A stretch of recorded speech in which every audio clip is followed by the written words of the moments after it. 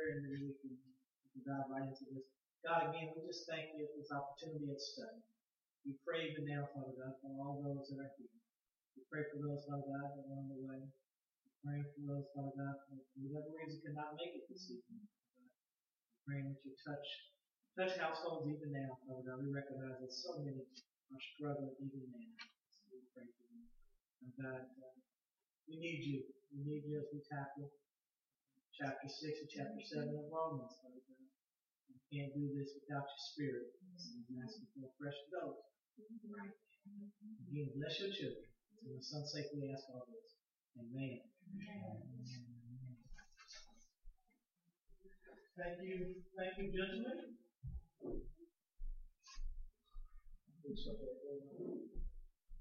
All right. Like I was saying, it's good to have a new study this evening. It's good for us to again tackle this 6th chapter of Romans. We'll just be doing a review of 6. I think we did a pretty good job of getting through it last week. But if you have any questions, you're more than welcome on 6 or even any of the previous chapters. You're more than welcome to throw that out there. This is some heavy stuff that we've been dealing with, but through God's grace, we have pressed along. And so we're asking again that He bless this hour. In Romans 6, the question, if you will, is, the thought is we can live lives of victory. In Romans 7 is we can live liberated lives. And in 8, we can live secure lives. And we understand that with Romans 6, Paul continues to anticipate the rejections that would come from this thought of justification. And we last week, as we kind of walked through 6, we had Paul's instruction for obtaining victory over sin, and that was this idea of knowing. Then we had this idea the believer is dead to sin. We talked about that, right? Mm-hmm. We talked about the believer should not serve sin. That was verses 6 through 10.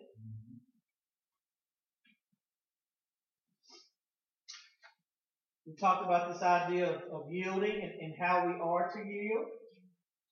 Does that sound familiar?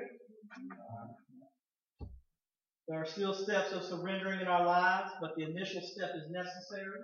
We understand that this is a continued walk, but there's got to be an initial point where we say that we're going to work towards this thing. Really, the overarching thing, and it kind of changed for us, in 5, I think it was chapter 5, verse 21, we kind of go from this idea of salvation and how he wrestled with this salvation, and now we kind of start walking into the idea of what? Sanctification.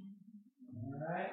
This idea of becoming more and more righteous every day. So that's where we're continuing this idea of sanctification. Again, this dying to live, this idea of yield, why we are to yield. We talked about favor. We talked about because we have freedom. And we talked about because we're called to be fruitful. Alright, so each day that we live, we know that we have been crucified with Christ and dead to sin. We reckon this fact to be true in our own life, and we yield ourselves to God. So that's just that summary, if you will, of chapter 6. Any questions? Any questions with 6? All right. If you flip through that PowerPoint and you see any more, or you have a thought that you want to bring up, feel free to do that. All right. So now let's look at chapter 7. This is where our study has brought us to on this wet, not really cold, but wet day.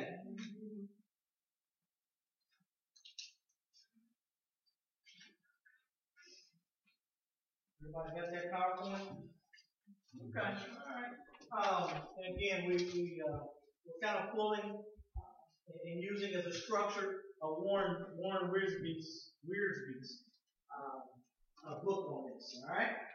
So study on the letter to the Romans, the righteousness of God, and again, overarching thought is this sanctification. Kind of Keep that in mind. All right. A couple of notes, and then we'll start with the verses. Dr. Wiersbe, he argues this, that our human nature makes us want extremes. The extreme of license, and this is what was dealt with in Romans 6, right? The idea that since we are free, we can live as we please. Right? That's what Paul, he knew they would ask that, because if indeed we were no longer under the law, and we're now under grace, and so we're going to help God out, and we're going to sin even more to get more grace. And that's what he wrestled with in 6, that there's no way you can do that, right? If we're truly righteous and we're truly walking in Christ, then we do what with sin? We actually flee from sin. Understanding that our works do not get us into heaven. We're already justified. But with that justification, we should have a turning of the heart as well. All right? So that's why we can't just sit in sin or continue in sin. Well, I'm going to put it in modern day terms. We can't act any old way, right? And say that we're truly converted. It doesn't work out. So again, we see the extreme of license that way. And now in 7, he's going to deal with the extreme going in a different direction, right? The extreme expression of legalism. This idea that we cannot ignore God's law. So we are saved by grace. But even with that grace, we must have something under the law that we need to do to please God. That's what legalism is, right? Legalism is again this idea that I'm going to help God in this other direction. I'm not going to keep on sinning. In fact, I've got a list of stuff that I'm going to keep in order to make sure I know and everybody else knows that I'm holy. All right. And so that's legalism. So we're going to look at that. Paul shows how to know, how to reckon and yield, and start getting victory over the habits of the flesh. As we get spiritually stronger, we sometimes start to see deeper into our own hearts and discover more sins. Think about that. What does the law do? The law reveals sin, right? We talked about it, that there was nothing wrong. There's nothing wrong with the law. The law is what? A taskmaster. It tells you that, yes, you have messed up. The problem with the law is there's nothing within it to deal with that problem. That's the problem. That's the problem with the law. Okay? Does that make sense? Okay. And so with this thought that Dr. Wiersbe is talking about, he's saying as we grow and we start understanding just how sinful we are, we even discover more sin. But there's some stuff I didn't even know I was messing up with until I started getting close with the Lord. God's holy law takes on new power, and we wonder if we can ever do anything good. And with this thought, it's easy to move into legalism. In fact, one of your Reformation, Martin Luther, he became almost paranoid to the point of this. They said he used to go into confession. This one he was a monk. He'd go into confession, and they said it would be something as little as he coveting someone's rice cake over there. And they said he would spend hours confessing. Or finally, they would say that you don't have to do all that. So he was neurotic in that. But what he did is he had an understanding that we're so sinful. And if you're not careful, again, you'll move into a legalistic approach where you try to set up a method to deal with that. When you're under grace, you don't have a method to deal with that, right? Okay, all right. So what is legalism? The belief that I can become holy and please God by obeying laws. All right? We begin measuring spirituality by do's and by don'ts. Legalism sees sins, but not sin. All right? So 2 on that. So legalism sees sins, the plural. Right? So when you're legalistic, you see everybody that's chewing gum. in church, right? You see everybody that's running, or everybody that's walking during the prayer, and how dare they? And they're walking during the scripture, and how dare they? But you miss the actual sin, which is singing. You miss the root of it. Okay? Legalism judges the outward and not the inward. We'll talk a little bit more about that. Legalists fail to understand the real purpose of God's law, or the relationship between law and grace. We'll unquote that. Living holy lives based on high standards can lead to spiritual and emotional damage. Think about it in your own life, those times where we may have some legalism within us now. But think about those times where you wrestle with perfection in your walk. Think about how difficult it was to be around you. Think about how hard it was for maybe your spouse and your children. Think about how hard it was for yourself. When you base your standing with God on how perfect you were that day, or how your X's and O's lined up that day. And if you didn't do that, if you didn't get that right, you almost had to do penance. You almost had to make up for it. And that'll wear you out quicker than anything. And he talked about that. I think I've got it in the notes somewhere, but if not, I'll cover it now. He talks about even churches that are legalistic in their approach, how damaging they can be. They don't yield you fruit. And even in those times, we didn't yield you fruit. It leads to critical, unforgiving, and unloving people. All right, so let's kind of break some of this down. It's about 7:17, so let's break some of this down. We're going to look at 1 through 6. And for those that were here Sunday, some of this is going to sound familiar to you because we did preach on this a little bit. But we're going to look at the authority of the law. The authority of the law. Chapter 7. And let's look at, I tell you what, I'm going to read it in its entirety just because I think it'll give you a better idea. Or do you not know, brethren, that the law has dominion over a man as long as he lives?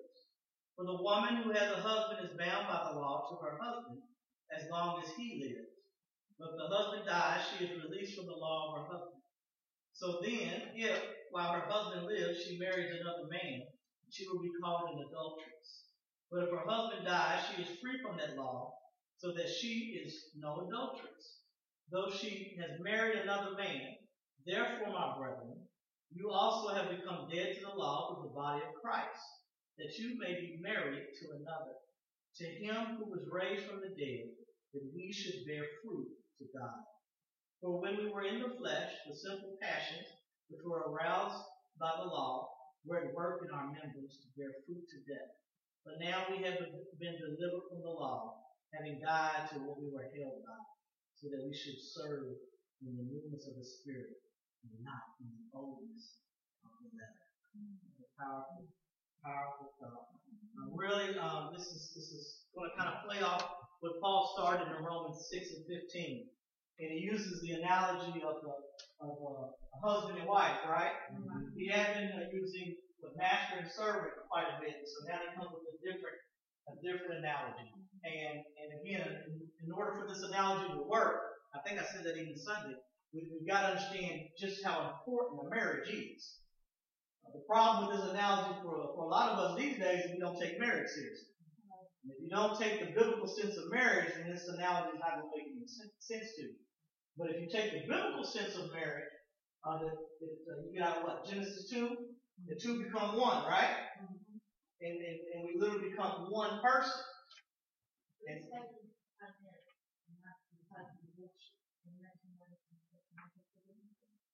say that one more time.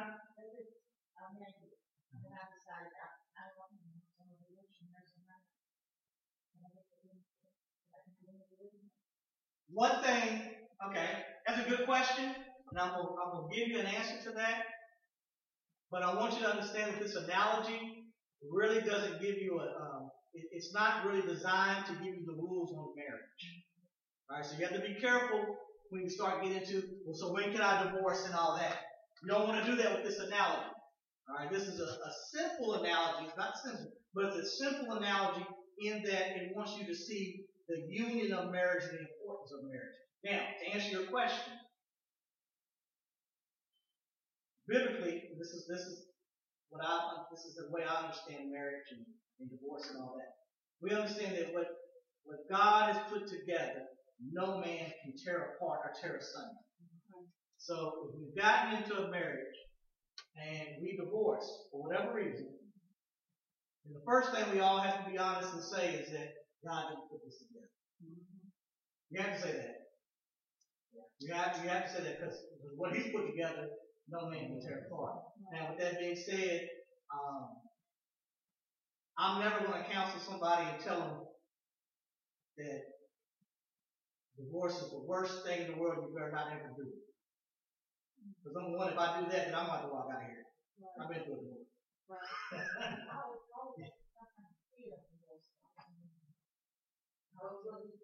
I understand what you're saying, but I would have some kind of fear. Fear that. Yeah. We have to love unconditionally. I think what we've done, and I see where you're going with it, and there are some avenues in Scripture. In fact, he said because of you all's hardened hearts, I've allowed some stuff. So again, biblically, we have to understand that if God's put together, there's nothing that can tear it apart. We also have to understand, and we're right there, that man's heart is sinful, and there's some things that happen that cause separation. And that's just where we're at. But I do think that you have to establish that at some point God didn't put this together. Now we're going to move on, but God didn't put that together. We want honest. Mm-hmm. You have to say that. You have to say that. But with that being said, God allows you. Look, God's allowed me in this marriage to have a fruitful marriage. He's allowed my second marriage. Probably really, biblically, my first marriage. Now, on the books, it's the second. But biblically, that's probably the first. This is the one that God did. Yeah, I put the other one together. You have to say that. But at the same time, I don't want anybody to leave here thinking that my marriage, I'm divorced, and now I'm going to hell. God understands. God.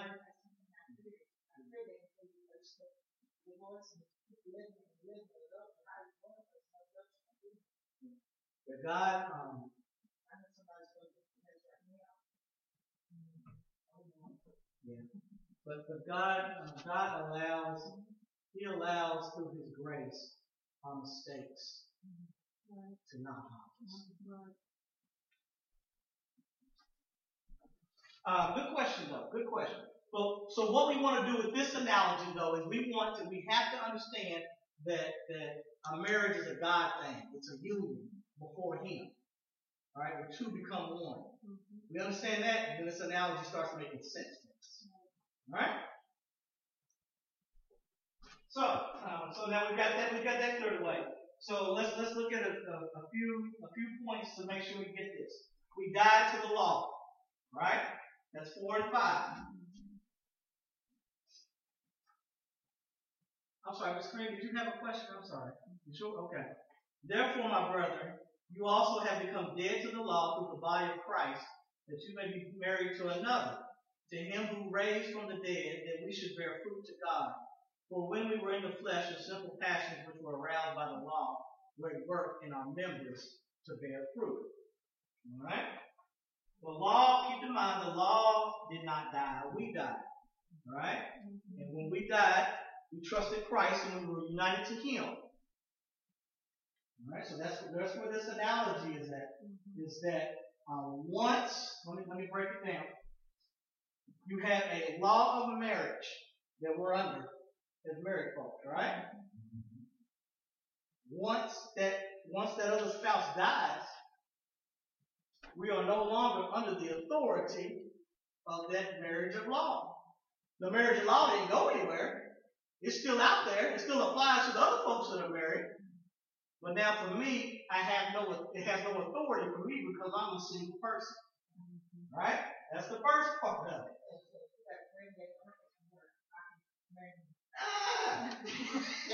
I don't know. Give strength. We'll answer that off camera. But and so what that does do, but that's a good point. It does free us up now to come back to our new life and marry who? Being joined to Christ. That's the analogy that we have right here. We're dead to the old law, and now I'm free, and you're free to unite in Him. And so now that no longer that law of marriage no longer has authority over that old law. Same sense now I died to the law. The law has no authority over me as a Christian, as a believer. I'm under grace. Alright? So that's where that analogy comes from. Law no longer has dominion over us. But we are not lawless. We understand that. We don't need to live any old way because now we're united to Christ. In an old life of sin, we brought forth what? Death. That's the fruit we bring forth as sinners, right? And all you got to do is just look back when you weren't in Christ and I wasn't in Christ. Think of what you were yielding. That was a mess. In the new life of grace, we bring forth fruit unto God. Dead to law means our motivation and the dynamic of our lives does not come from the law. Again, the law does not motivate us. All right? We are delivered from the law. That's in 6.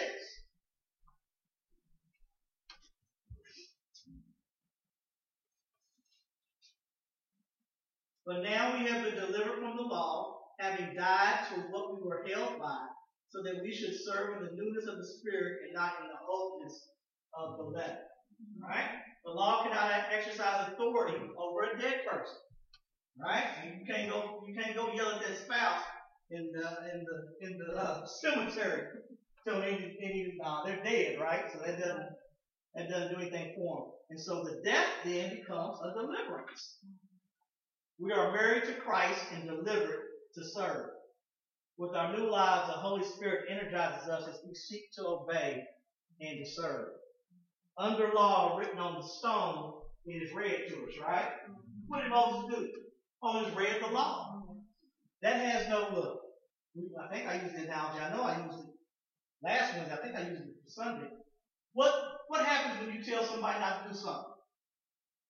They're going to do it. They're going to do it, right? Especially if you tell a child, don't you touch that. And what's going to happen? They're going to touch it. They, in one of my studies, they used the story, one of these great hotels they built in Texas, I think, Galveston, Texas, and it was on the waterfront, close to a pier. And they said that people used to literally fish on the top floors. And they said when the wind would come, I don't know, fishes, but whatever those things were, the bearings, whatever on the pole, would smack those windows and crack their windows. And so they were trying to figure out how in the world they were going to stop people from fishing, you know. And they thought of this. They said, why don't we just remove the signs that said no fishing? And once they moved the signs that said no fishing, they stopped fishing. And that tells you a picture of where we're at in our sinful nature. Look, the problem with us is we don't want to be told anything. We don't want to be told a thing. And that's why, church, that's why we wrestle in church. That's why we wrestle in our household. We don't want anybody to tell us anything. And that's all of us. And that's that human nature. That rebellious nature. We are married to Christ and delivered to serve. We understand that. And under grace, okay, where I was going, so the difference now is that it was written on the tablets. And you know that ain't been done for us. Right. You know, when he said, don't do this and don't do that, and thou shalt not covet, and thou shalt not steal. That's something in us that says, in fact, it talks about it arouses sin in us. Stuff we didn't even know was sin. We hear about it, don't do it, we go try it, right? But what grace does is grace writes it on your heart. That's the difference, right? Mm-hmm. And so under grace is now written on our heart. 2 Corinthians 3:3 outlines that. It's now written on our hearts. Mm-hmm. So we're delivered from the law. The ministry, again, that was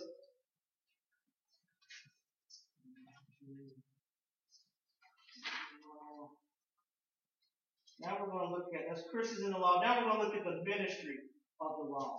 The ministry of the law. So the law reveals sin. And again, we touched on this. But 7:7.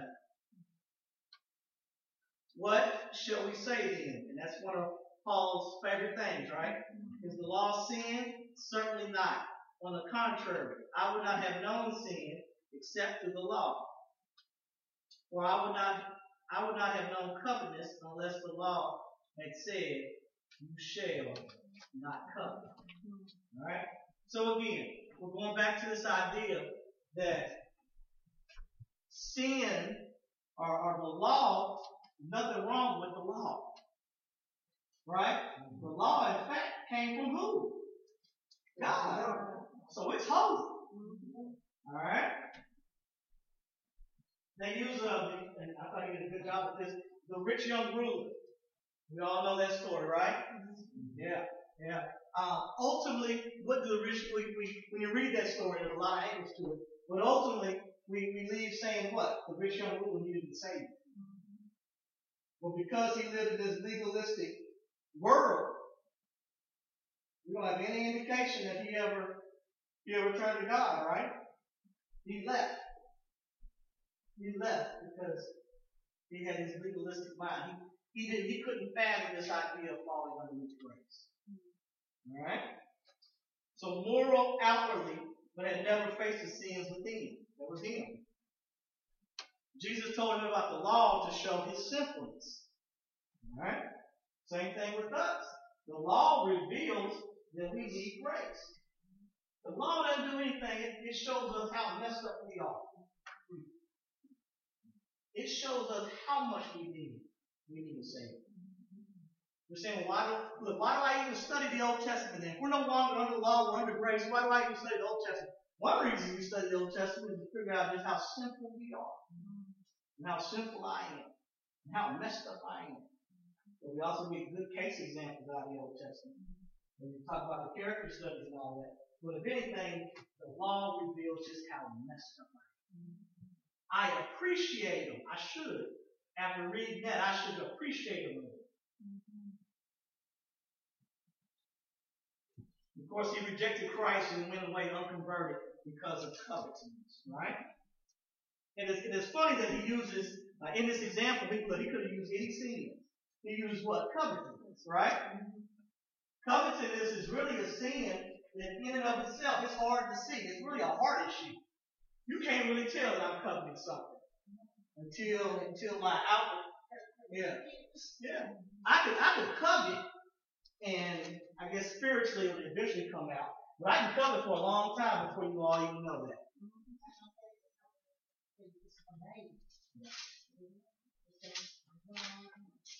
And so it's interesting that Paul uses this because he could have used anything. He could have used kill. And we would say, well, shit, I don't kill, I'm good. But he uses a sin that all of us are familiar with. But it's one that's really a heart issue. Go ahead.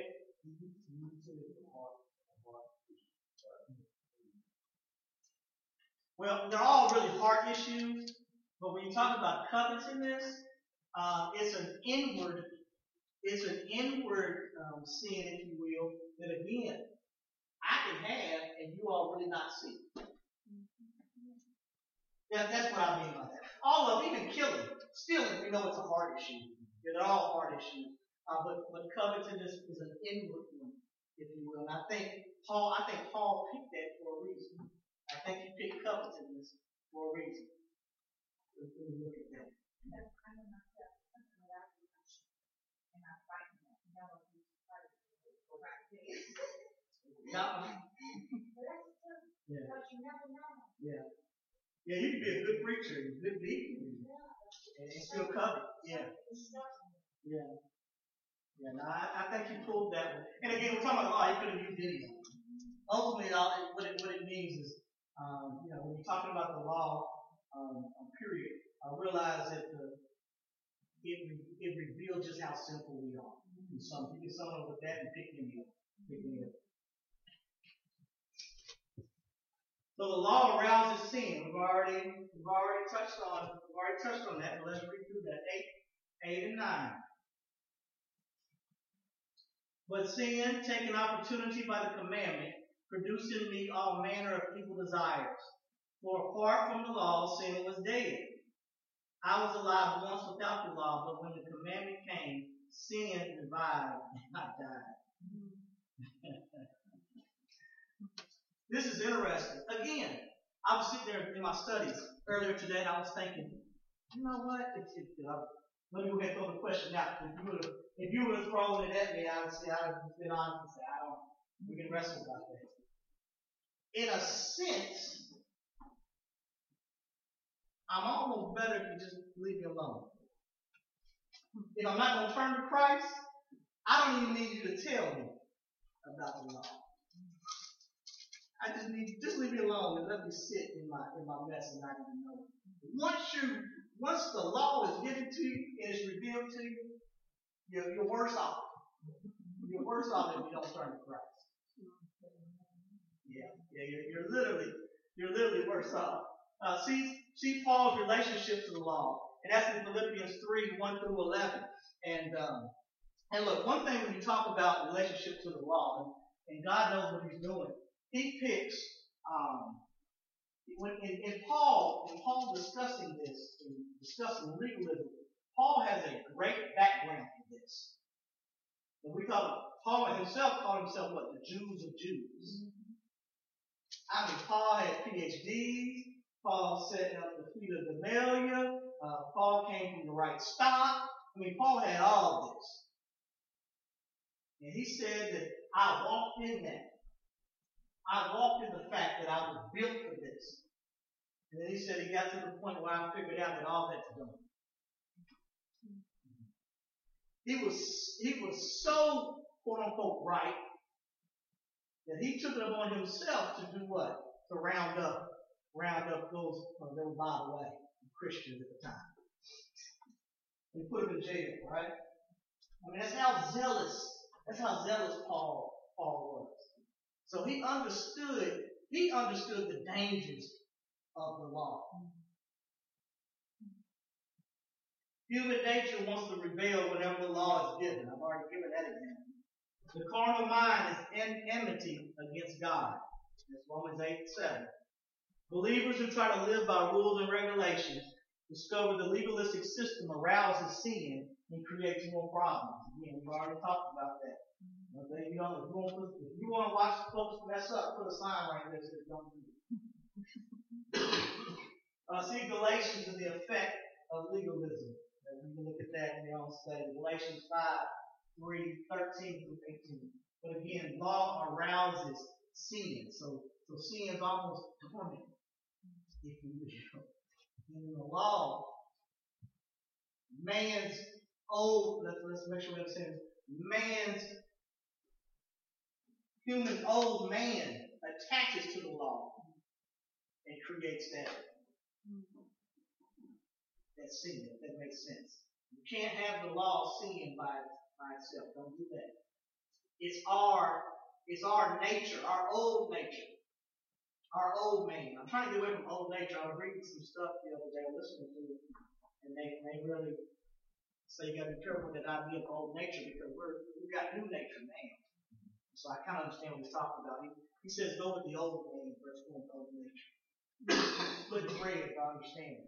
But the problem with the law is that my sin my sin nature attaches to it. Not that anything's wrong with the law in and of itself. The law is holy. The law is spiritual. All right? Go ahead, Brother Green. So, an individual doesn't say there's an unsaved person that I know, okay, and they have no idea about the Bible, and they have no idea about the law. They're still held accountable. You know what you're going to ask them? Go ahead and finish it. Because is it not the word that the law has already been written on their heart? Or can you explain that part right there? About Well, the law being written? Let's go back to what we talked about when we were talking about the heathens in the first couple of meetings that we had. There's still going to be a level of understanding that individuals will be held accountable. And so we understand that even in the midst, in the far-off region, in the deepest jungles, there's still some elements of God within that. And there's going to be an expectation for we call them the heathen. That's what Paul, I'm using Paul terminology. So to answer, I think this is what you're looking for. Look, we're all created in the image of God. Okay? And so with that, there's an imprint of God on all of us. And so nobody will have the opportunity to go and say that they did not get any type of revelation of God. Does that make sense? If I didn't answer your question, keep coming at me. But so even this person that, and we're close to it in the United States, where we're going to have folks that are unbiased, they're unchurched. We're very close to it. We're probably already there. But with that being said, there will be a level of understanding. But your level, you're going to be held to a higher standard in understanding some elements of the Scripture than some others.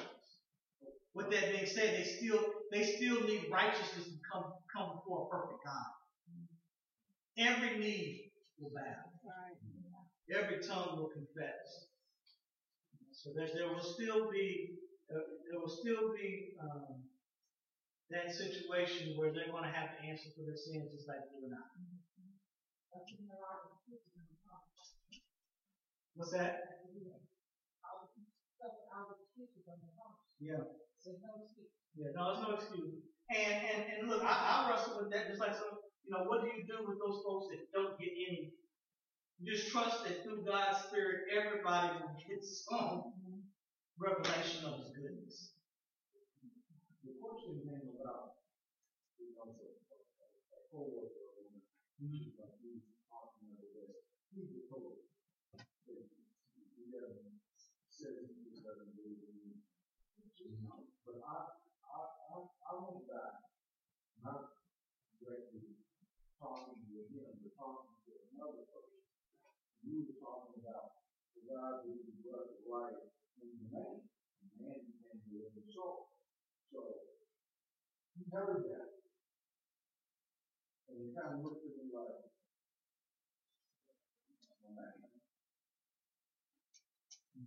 This, what I'll say is, number one, I don't believe there's anybody who's neutral in their beliefs. Everybody's got to believe something.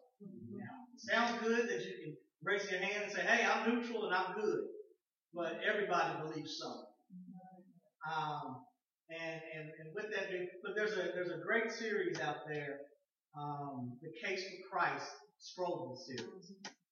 And I'd read some of that. In fact, we may read that as a church. Write that down. But there's a Case for Christ. He's got a couple series out there. Lee Strobel. But he was an atheist.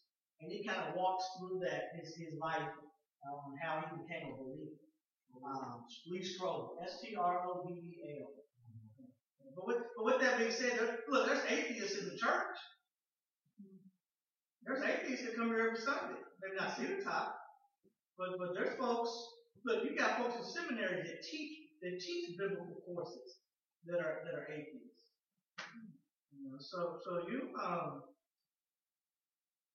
So don't be surprised that you've got people that are wrestling with faith issues. That's what they're doing, they're wrestling. What you don't want, and we talk about it, you don't want him to turn you over to a reprobate. You don't want to ever get to that point where he's done. So the gentleman that you're talking about, or whoever, pray for him. And the best thing that I around somebody the other day that I know I'm close with, and he admires me. He said, "Look, I'm atheist, and the Lord revealed to me that the best thing I can do is be as solid as I can be."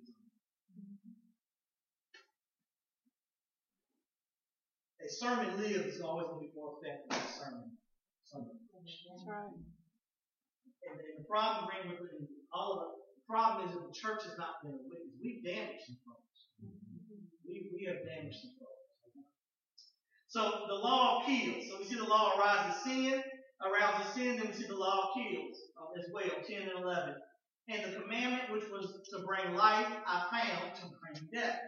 For sin, taking occasion by the commandment, deceived me, and it killed me. Alright? So we understand again, the law cannot give life. It shows the sinner that he is guilty. Churches under the law cannot bear spiritual fruit. Alright? So again, I went through the law. I thought the law was going to help me. The law showed me where I was messing up even more.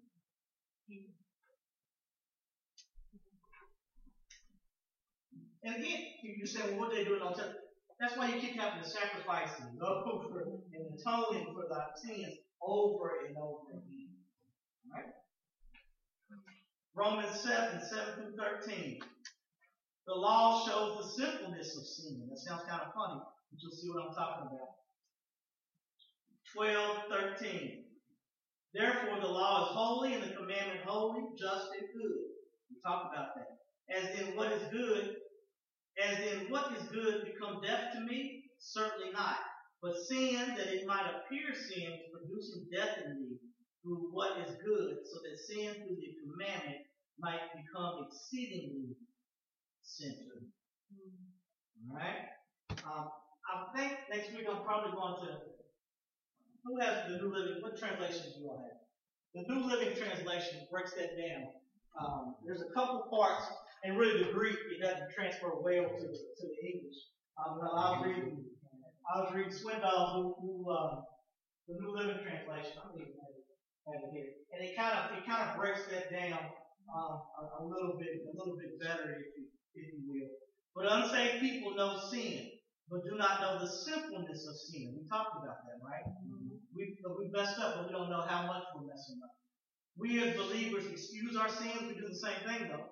We say it's just what? A little white lie, just a mistake here and there. We miss just how deep our sins are. We must see just how wicked our sins are.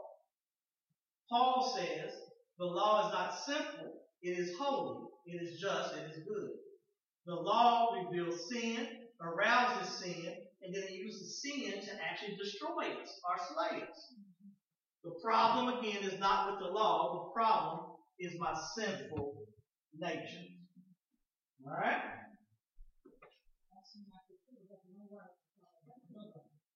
You have no way. Oh, no. Yeah, we all have. Yeah, we're all at the feet of the cross, if you will. And I was still shocked. I was shocked because the natural state was one of them. So again, if you make it again, you put the church. Yeah. Oh no, you're right. You're right. Yes, ma'am. Thank you, please. 7:14. Let me read the New Living Translation. So the trouble is not with the law, for it is spiritual and good. The trouble is with me, for I am all too human, a slave to sin. I do not really understand myself. That's 15. For I want to do what is right when I don't do it. Instead, I do what I hate. All right? So it's just really, again, the law itself is good. It's the fact that when it comes up with my sin nature, it becomes an agent to destroy it. All right? My sin nature is that old man. The law cannot change us. Well, we know that the law is spiritual, but I am carnal, sold under sin. The word love shows a deeper interpretation of the law as it relates to the inner man. Moses restated the law in Deuteronomy. We know he does the law in Exodus too, right? Exodus and Deuteronomy. And emphasize the inner quality of the law as it relates to man's heart. The word love, again, shows a deeper interpretation of the law as it relates to the inner man. The old nature knows no law. The new nature needs no law. I thought that was a good quote. The old nature knows no law. The new nature needs no law. The law cannot enable us to do good. This is 15 through 21. See what? Let me read that in the New Living Translation. I don't really understand myself, for I want to do what is right, but I don't do it. Instead, I do what I hate. 16. But if I know what I am doing is wrong, this shows that I agree that the law is good. 17. So I'm not the one doing wrong. It is sin living in me that does it. 18. And I know that nothing good lives in me. That is, in my sinful nature. I want to do what is right, but I can't. I want to do what is good, but I don't. I don't want to do what is wrong, but I do it anyway. But if I do what I don't want to do, I'm not really the one doing wrong. It is sin living in me that does it. I have discovered this principle of life, that when I want to do what is right, I inevitably do what is wrong. I love God's law with all my heart, but there is another power within me that is in war with my mind. This power makes me a slave to sin that is still within me. Oh, what a miserable person I am. Who will free me from this life that is dominated by sin and death? Thank God. The answer is in Jesus Christ our Lord. So you see how it is. In my mind, I really want to obey God's law, but because of my sinful nature, I am slave to sin. So I think that maybe breaks it down a little easier than some of that. Even the New King James. The New King James is generally pretty good, but that Greek right there can be difficult to look at. So let's look at that, and then we'll end it with that. Sin dwells in us as it relates to the old nature. We understand that. It's also true that the Holy Spirit dwells in us and enables victory. Salvation makes man whole, but the believer's mind, body, and will can still be controlled by the new nature or the old nature. Again, you have to be careful saying that there's a yin and a yang. All right, we're under the new nature, right? But we understand that the carnal side has not gone through conversion. It won't go through conversion until regeneration, right? Yeah. Okay. So we in ourselves cannot obey God's law, and when we do, evil is still present. That's what he's saying. So deeds are tainted by sin, and at best still unprofitable servants. So without the Holy Spirit, even if I'm doing something good, my intentions are not good. Right. You ain't gotta, it doesn't take a whole lot to figure that out. We know that. That's why you can have a preacher come in here and preach his socks off and still not know the Lord.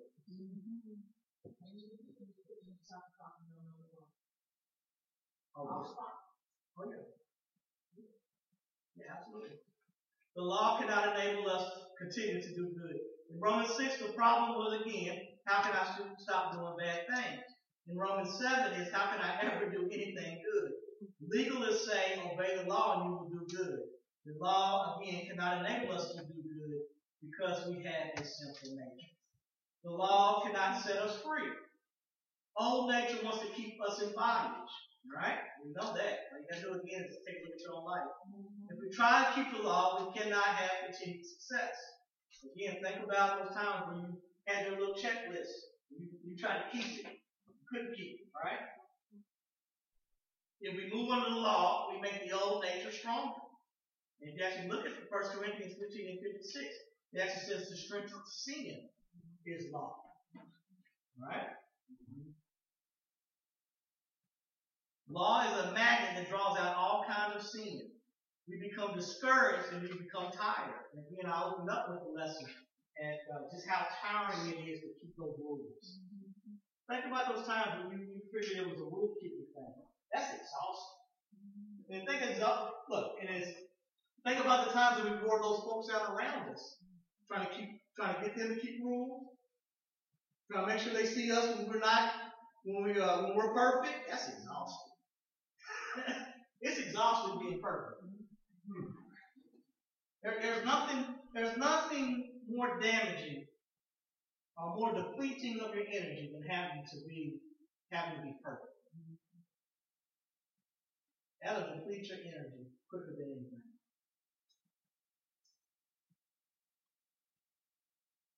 The person tied to Christ is dead to the law and not under this authority. He is alive to God and able to draw on the power of the Holy Spirit. He's not drawing down on your own power. He's drawing on the power of the Holy Spirit. We do not live a divided life. Again, one must win out. Alright? So you can't have this yin and yang and all that. One of them, I said it Sunday, I think I said it a couple Sundays ago. What we feed, the old nature or the new nature, will be the one that will grow and survive. If we depend on the energy of the flesh, we cannot serve God, please God, or do anything good. Power to obey His will through the Holy Spirit. And we'll end it with this. The flesh is at war with God and cannot serve Him. We bring forth fruit because we are alive in Christ.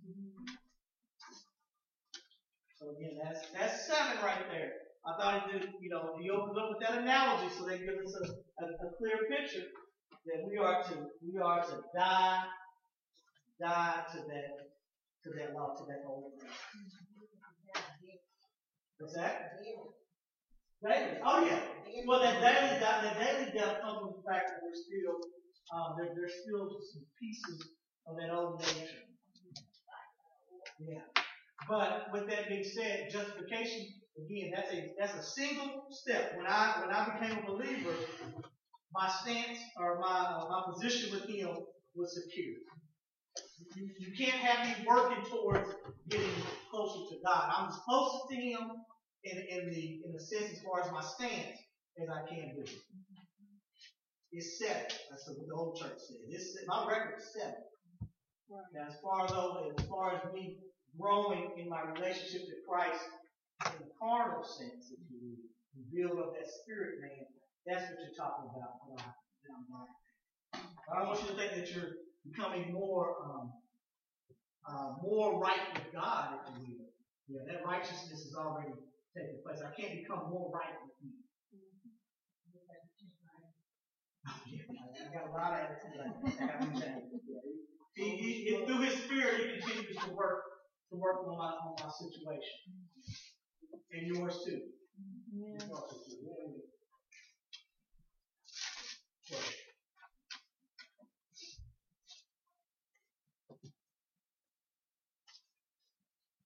Is it a daily fight? Or is it just a fight that you fought and you say, I'm saved, I won, it's over, then it's... No, it's a fight. Yeah,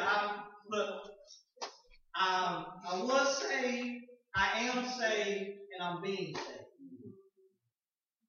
Theologically, that's where you put it. Yeah, there's a regeneration, there's a sanctification. Regeneration is being one step done, and there's sanctification. That's the process of you becoming more holy. And the glorification is where I leave here. So yeah, I was saved, I am saved, and I'm being saved. Any questions?